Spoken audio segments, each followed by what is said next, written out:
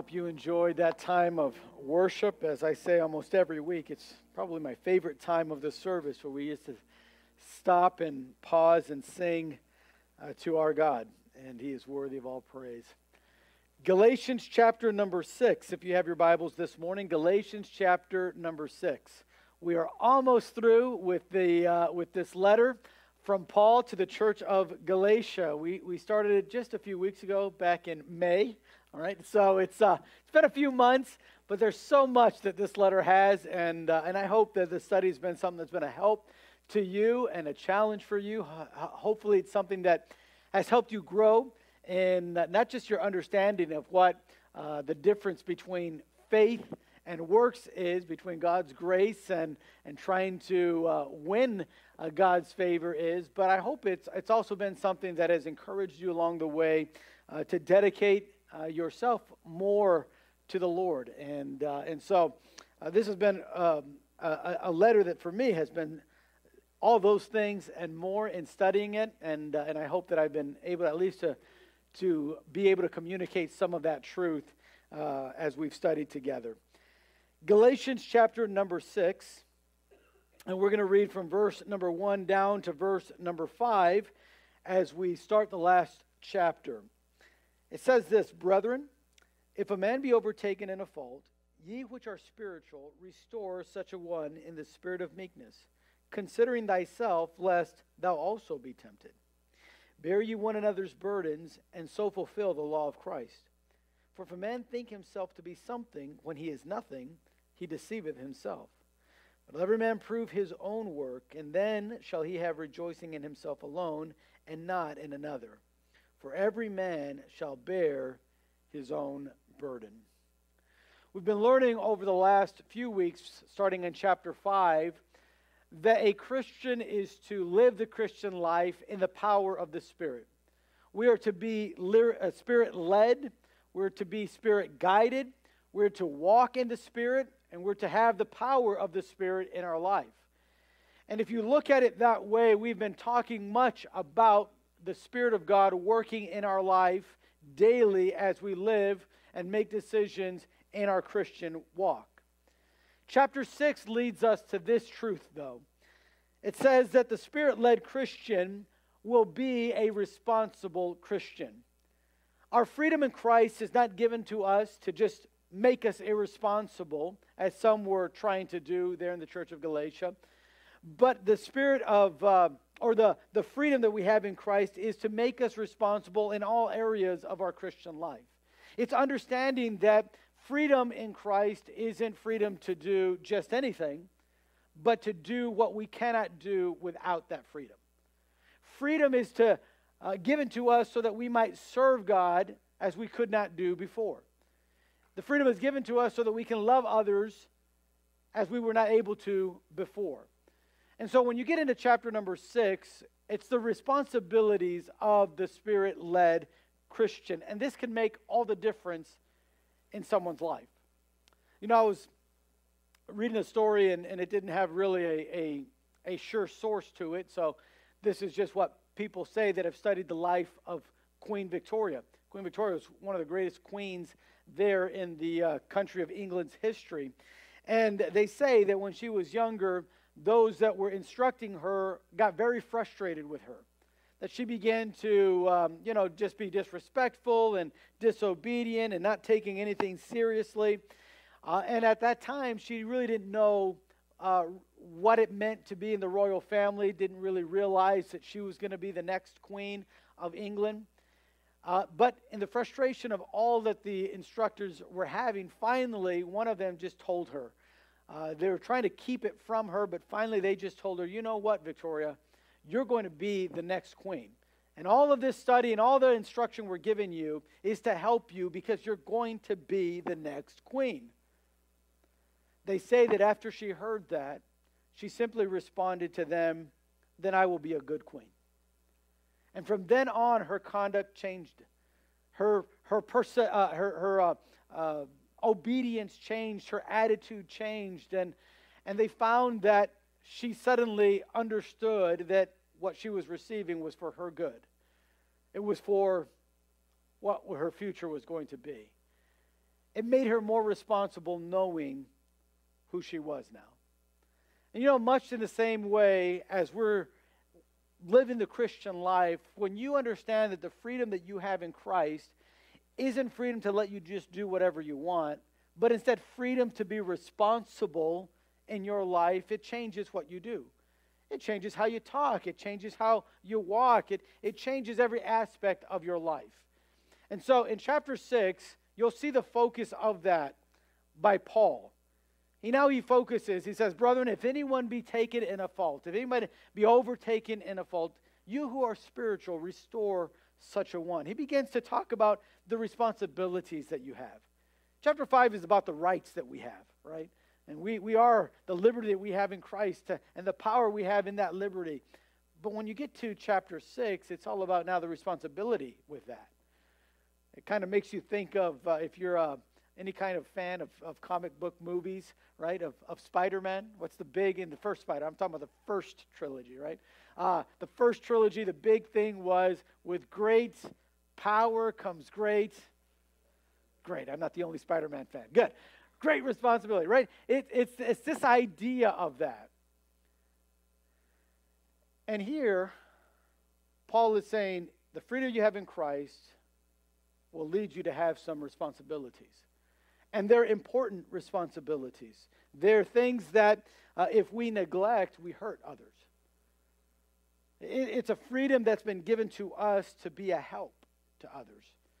So this morning, I want to just share 3 areas of responsibility that any person that will be Spirit-led in their life will be aware of, will look to fulfill in their life. I want you to notice, first of all, the first area of responsibility is this of restoring. We have a responsibility to restore. Now, the Greek word here is the Greek word katartiso, which means to repair. The term was used as people, as doctors were helping someone that had broken a bone, to mend that bone, to help heal that bone. They would use that word katartiso, and it just means to bring back to good health. So you see that the responsibility of restoring is a delicate work, but it's very important. It's a delicate, just like when someone is helping another person that has a broken bone, you don't just kind of squeeze it and just move that arm around if they have a broken arm. You delicately are going to be treating that to make sure that it can get repaired so it can get back mended the way it should be. Well, the work that Paul says for the Spirit-led Christian is to restore. Now, what are we to restore? Who are we to restore? Well, first of all, you'll notice that we are to restore the one that is caught in sin. It says in verse 1, brethren, if any man be overtaken in a fault. The work of restoration is not for those who never mess up. The work of restoration is for those that have messed up. Now, I don't know about you, but I can honestly say in my life, I've messed up. I wish I could say I was perfect and never did anything wrong, never said anything wrong, never had a bad attitude, never used any words that I shouldn't use. But the reality is, I have. I've messed up. And to be honest, and if you're honest with yourself, you've probably said, or you can probably say, I've messed up too. And so the work of restoration is for you and for me. It's to repair when we've messed up. It's to bring us back to good health. Now, in the Christian life, you'll find that there are 3 enemies that we fight against. We fight against the flesh, right? That's our old nature. The flesh, we saw that in chapter 5, right? The works of the flesh, hatred, idolatry, witchcraft, bitterness, envying, jealousy. That's our flesh. We battle that, okay? So we don't need any help with that. We do that all on our own. And we're going to battle that in our life because it's part of our old nature. But that's not the only enemy that we have. We also fight against the devil. Now, the devil is different from our jealousy and envying. The devil works in our mind. The devil's work is to make you doubt God, make you doubt God's faithfulness, make you doubt God's goodness, make you doubt God's truth. He's been doing that from the very beginning. Remember what his question was to Eve when he was tempting her in the Garden of Eden, he said, "Hath God said?" It wasn't about envy or jealousy. It wasn't any about that. It was just doubting. What did God really say? The devil that we fight always wants us questioning everything about God. Now, questioning everything about God is not the same thing as asking God a question. We can ask God a question. He is our Father. He listens to us. But questioning His goodness and His faithfulness and His love, that's something different. And that's what the devil does. His work is to do that in our mind. So that's our second enemy. The third enemy that we'll face is the world. Now, the world is a philosophy of life. Right? We fight this. The world is what teaches us that, hey, whoever has the most toys at the end wins. You know, more work, more important. More success, more significant. Those are the world's philosophies, and we fight against the world's philosophies. We fight about really understanding things like that. Of wanting to have more and being greedy per se and living our life and making decisions in our life based on what we think is important. The world has its values. God has His values. The world says whoever gets served, right, he's the one. He's the man. You're the boss. You're the greatest. God's value system says whoever serves others is the greatest of all. I mean, it's diametrically opposed to each other. Totally different. So in life, as we are battling the philosophy of the world, we're either choosing to have others only serve us, or we're choosing to serve others. We're asking everyone to love us, or we're looking to love others. So the three enemies that we have are the flesh, the devil, and the world. And here's the thing. What happens when you lose one of those battles? What happens when you lose to the flesh? What happens when the devil makes you question something you should have never questioned before? What happens when we start living according to the world's values instead of God's values? What do we do then? That's what Paul was teaching the Christians at Galatia. Here's what you do. You restore that person. The one that is in that sin that's been overtaken, you want to restore them. It's not our job to ridicule them. It's not our job to judge them. It's our job to restore them. To help them get back on track. To help them mend and heal. Now, part of that process may be discipline. Right? We do this as parents with our children. We're not trying to degrade our children. We're not trying to raise our children to be, losers and quitters, right? No parent has the idea like, man, I hope my son or daughter, I hope they're living under a bridge one day, just with nothing. No parent has that. And if you're a parent and you have that thought, you're a terrible parent, right? I'm just glad you're not my parent. It's a terrible parent. No, we would say parents, we want the best. But the process of getting them to think and to be hard workers takes discipline. And we teach our children discipline. Why? To help them. So when they mess up, the discipline is there not to harm them, but to help them. It's the same in the spiritual life. All right? The responsibility we have in our liberty in Christ is not to judge. And by the way, in chapters 3, 4, and 5, that's what we were learning about legalism, right? Legalism is, man, I'm so much more spiritual because I do this and this and this. I'm so much better than you. And Paul says that leads to being very judgmental of people. We're not to do that. We're to restore. Those that are free in Christ are to restore them. And notice what the author in Hebrews says. In Hebrews chapter 12, I put this in your notes. For the moment, all discipline seems painful rather than pleasant. But later it yields the peaceful fruit of righteousness to those who have been trained by it. Therefore, lift your drooping hands and strengthen your weak knees and make straight paths for your feet so that what is lame may not be put out of joint, but rather be healed. It's the same idea, restored. So the responsibility that we have in Christ is to restore our brethren. restore the one that was caught in sin. But how do we do that? Notice we do that with a spirit of meekness or a spirit of gentleness. Either one. Spirit of meekness, spirit of gentleness. You see, how we do something is just as important as what we do. How we do something is just as important as what we do. So Paul directs us on how to restore that person that fell into sin, that person that lost the battle to the flesh or to the devil or to the world. We are to do it with this spirit of gentleness. We're not to do this harshly. We're not to do it in anger and self-righteousness. We're to do that gently.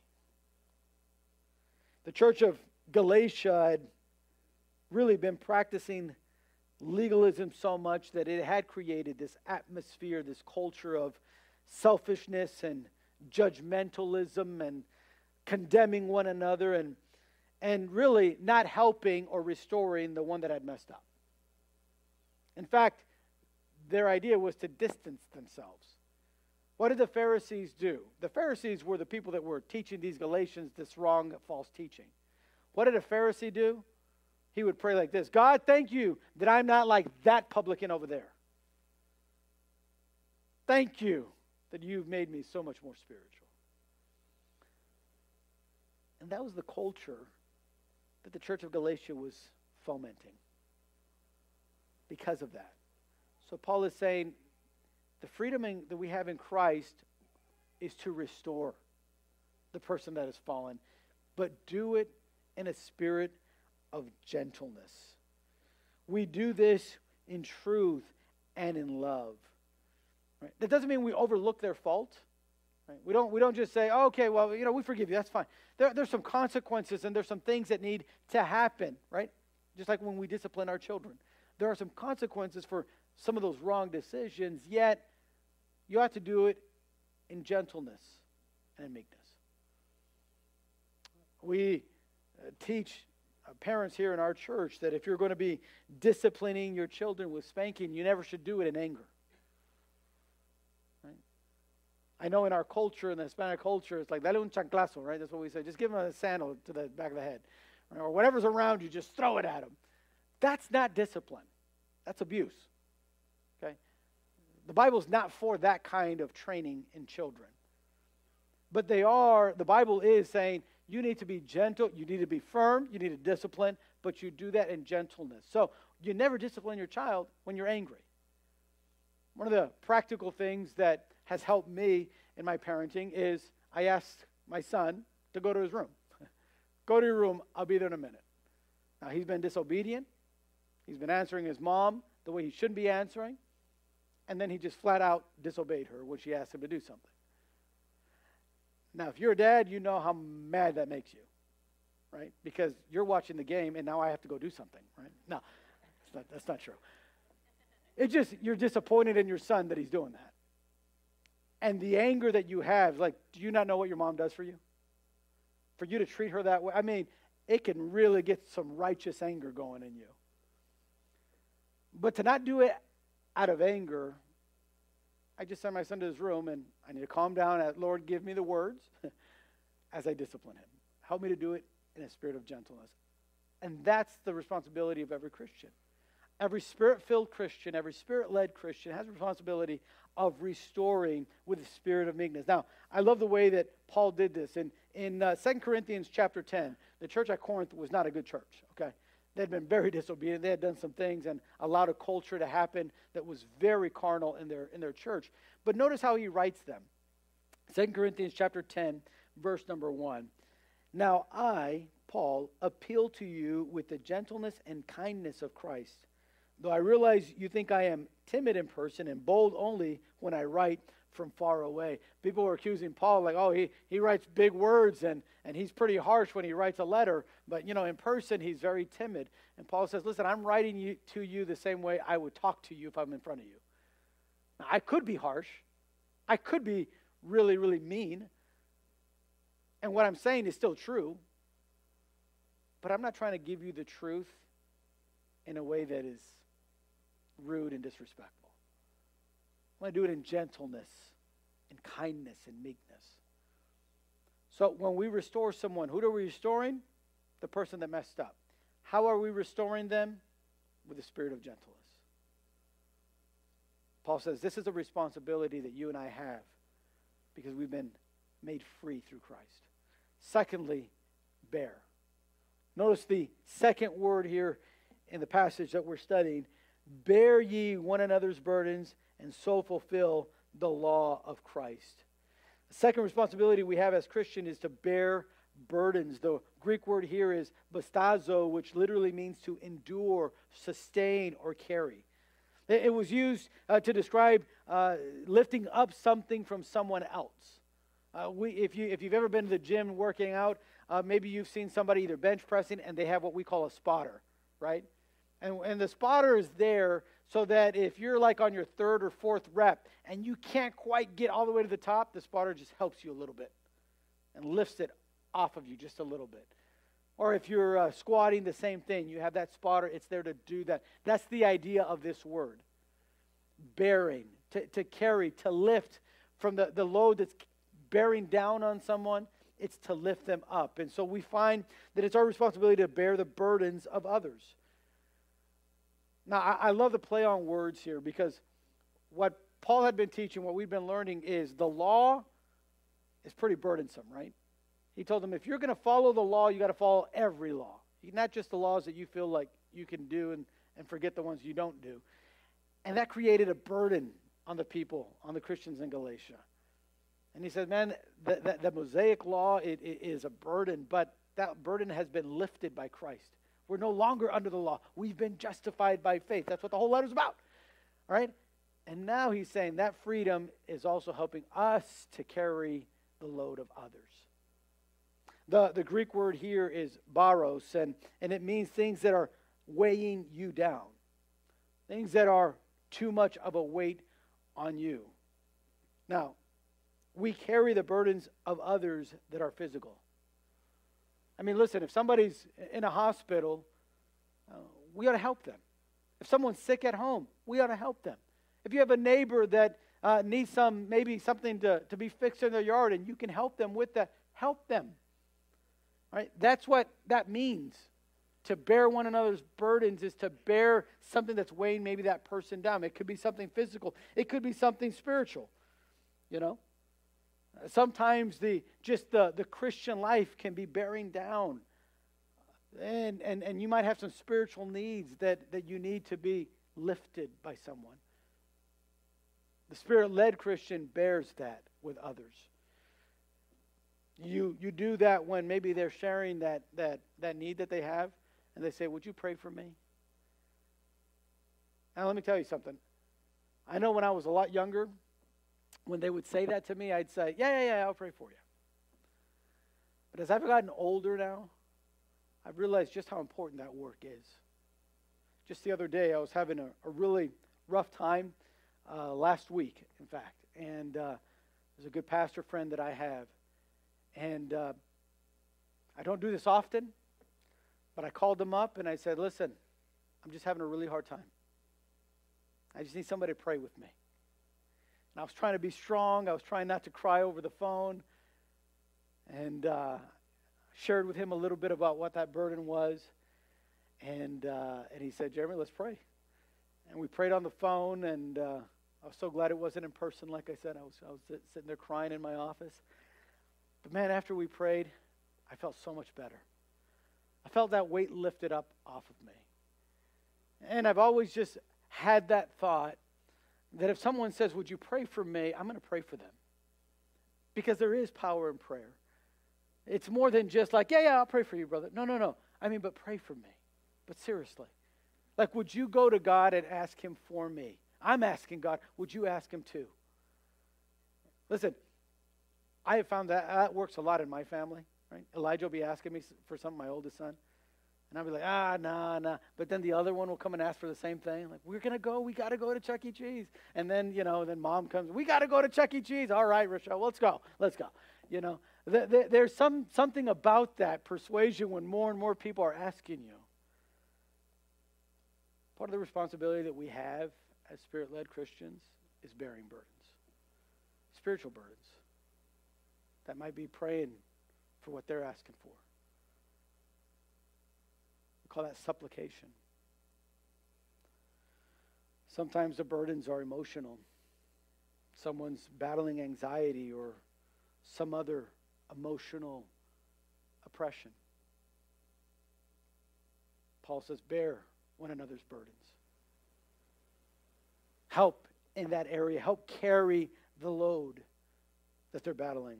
1 Thessalonians chapter 5, verse 14. Now we exhort you, brethren, warn them that are unruly, but comfort the feeble-minded, support the weak, and be patient toward all men. Just bear one another's burdens.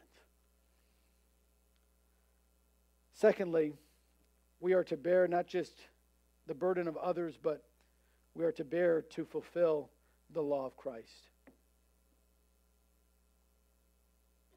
Unlike the law that the Judaizers were teaching, the law of Christ doesn't seek to justify oneself. It seeks to love and serve others. If you study the Bible long enough, you'll find and you'll read these verses that you can find in John chapter 13, where Jesus gives his disciples a law, a commandment. Notice what he says in John 13, 34 and 35. A new commandment I give unto you, that ye love one another as I have loved you, that ye also love one another. By this shall all men know that ye are my disciples, if ye have love one to another. That's the law of Christ. Do you know that when we fulfill our responsibility of bearing one another's burdens, we're fulfilling that law?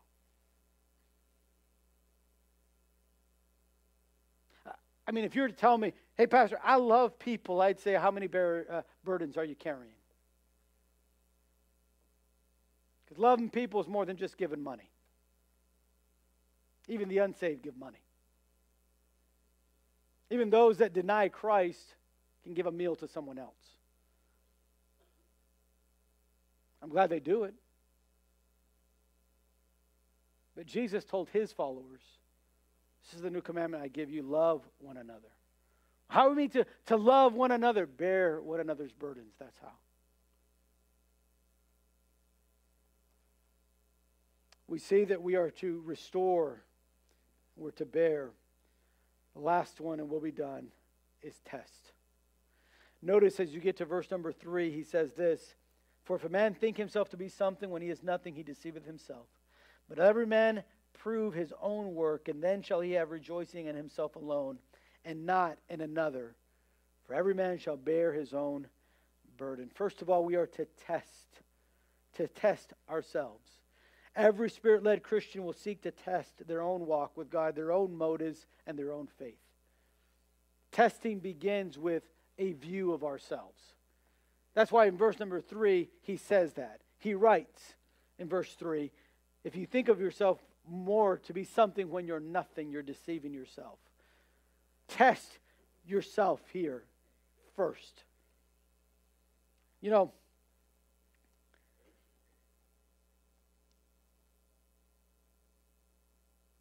if there's anything that takes us away from fulfilling our responsibility in testing, it is our own thinking. If there's anything that gets you away from being responsible as a Spirit-filled person or as a Christian, it's thinking of yourself more highly than you ought to think of yourself. Like, I'm so much more spiritual than everybody. Nobody knows God like I know God. Nobody knows the Bible like I know the Bible. Start thinking, you know, I don't even think Jason knows 2 chapters of the Bible by memory. I know at least 5. I'm 5 times a Christian he is. We like to do that.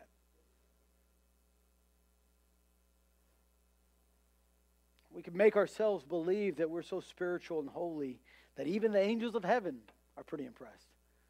Oh, do you see that, Christian?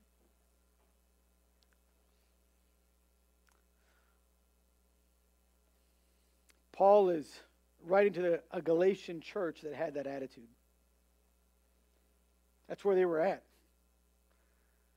Their view was to compare themselves with one another. And Paul said, okay, listen, you think you're so spiritual, then test your own faith.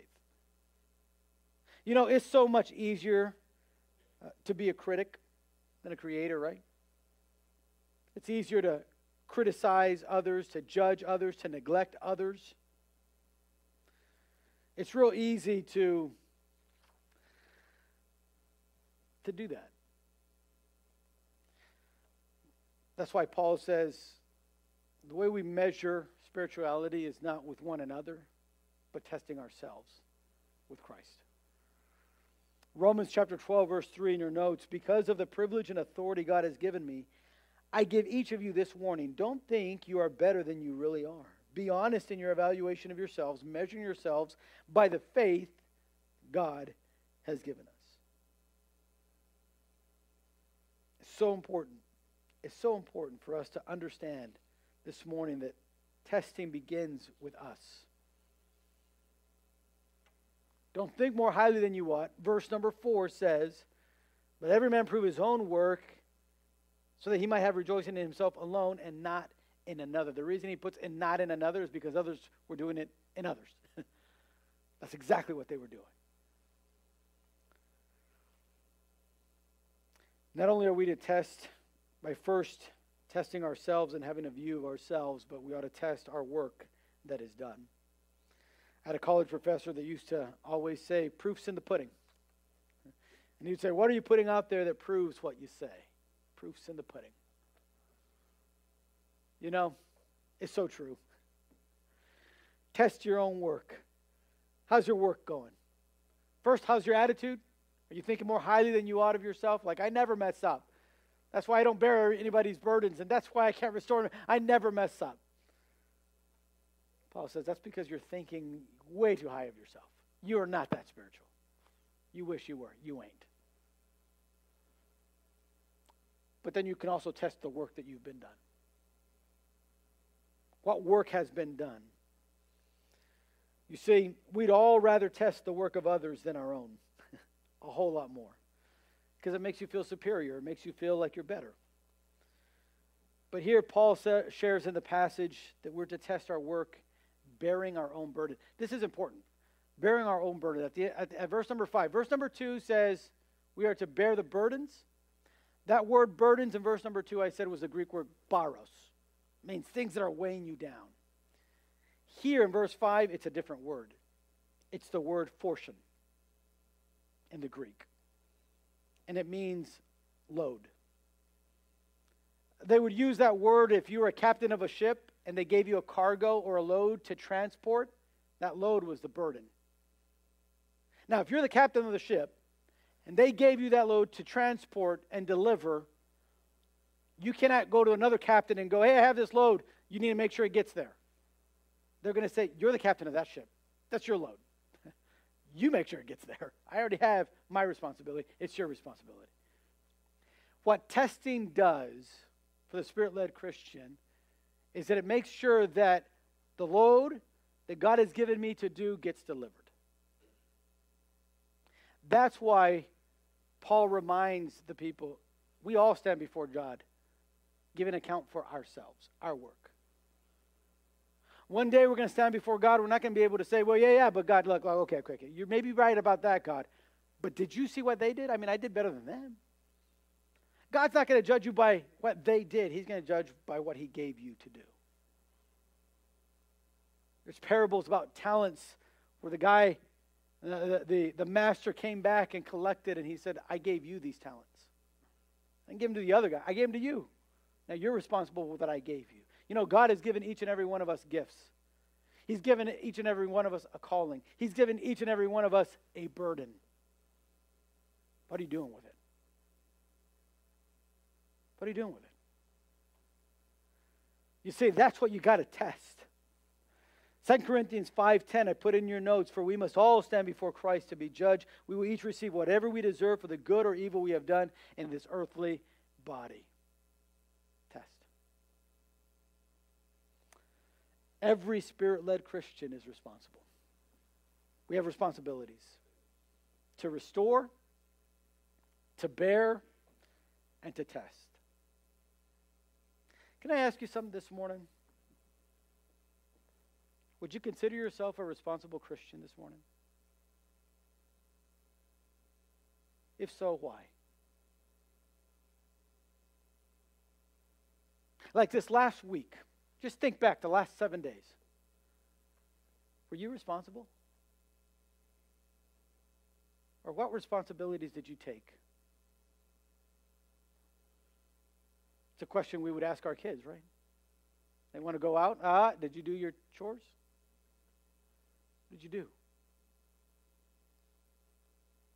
God will ask us the same. We have responsibilities. Every Spirit-led Christian does. How are we restoring? How are we bearing the burdens of others? How are we testing in our own life what God has given us? This morning, I just want to encourage you. I'm not trying to make you feel guilty or bad or down on yourself. I just want to encourage you. Listen, if we're not being responsible, then let's just start being responsible. That's all this message is about. Let's be responsible. Because the freedom that we have in Christ leads us to be responsible. If we're not responsible as Christians, we're not being Spirit-filled. We're not being Spirit-led. So I would just simply say, hey, let's have more of the Spirit controlling our life. Let's be asking ourselves, God, there's somebody that needs restoration this week. Maybe somebody at work that doesn't even go to church. He probably needs to be restored. He needs somebody to help him. Maybe I can be that guy. God, there's someone at work that has a burden on them that's weighing them down. There's somebody in my family that's battling health issues and it's weighing them down. What can I do for that? God, help me to do something there. Or maybe just testing ourselves. God, you've called me to do this, but you know what? I haven't been doing what I know I should be doing. Man, it's so important. It's so important that we're doing that.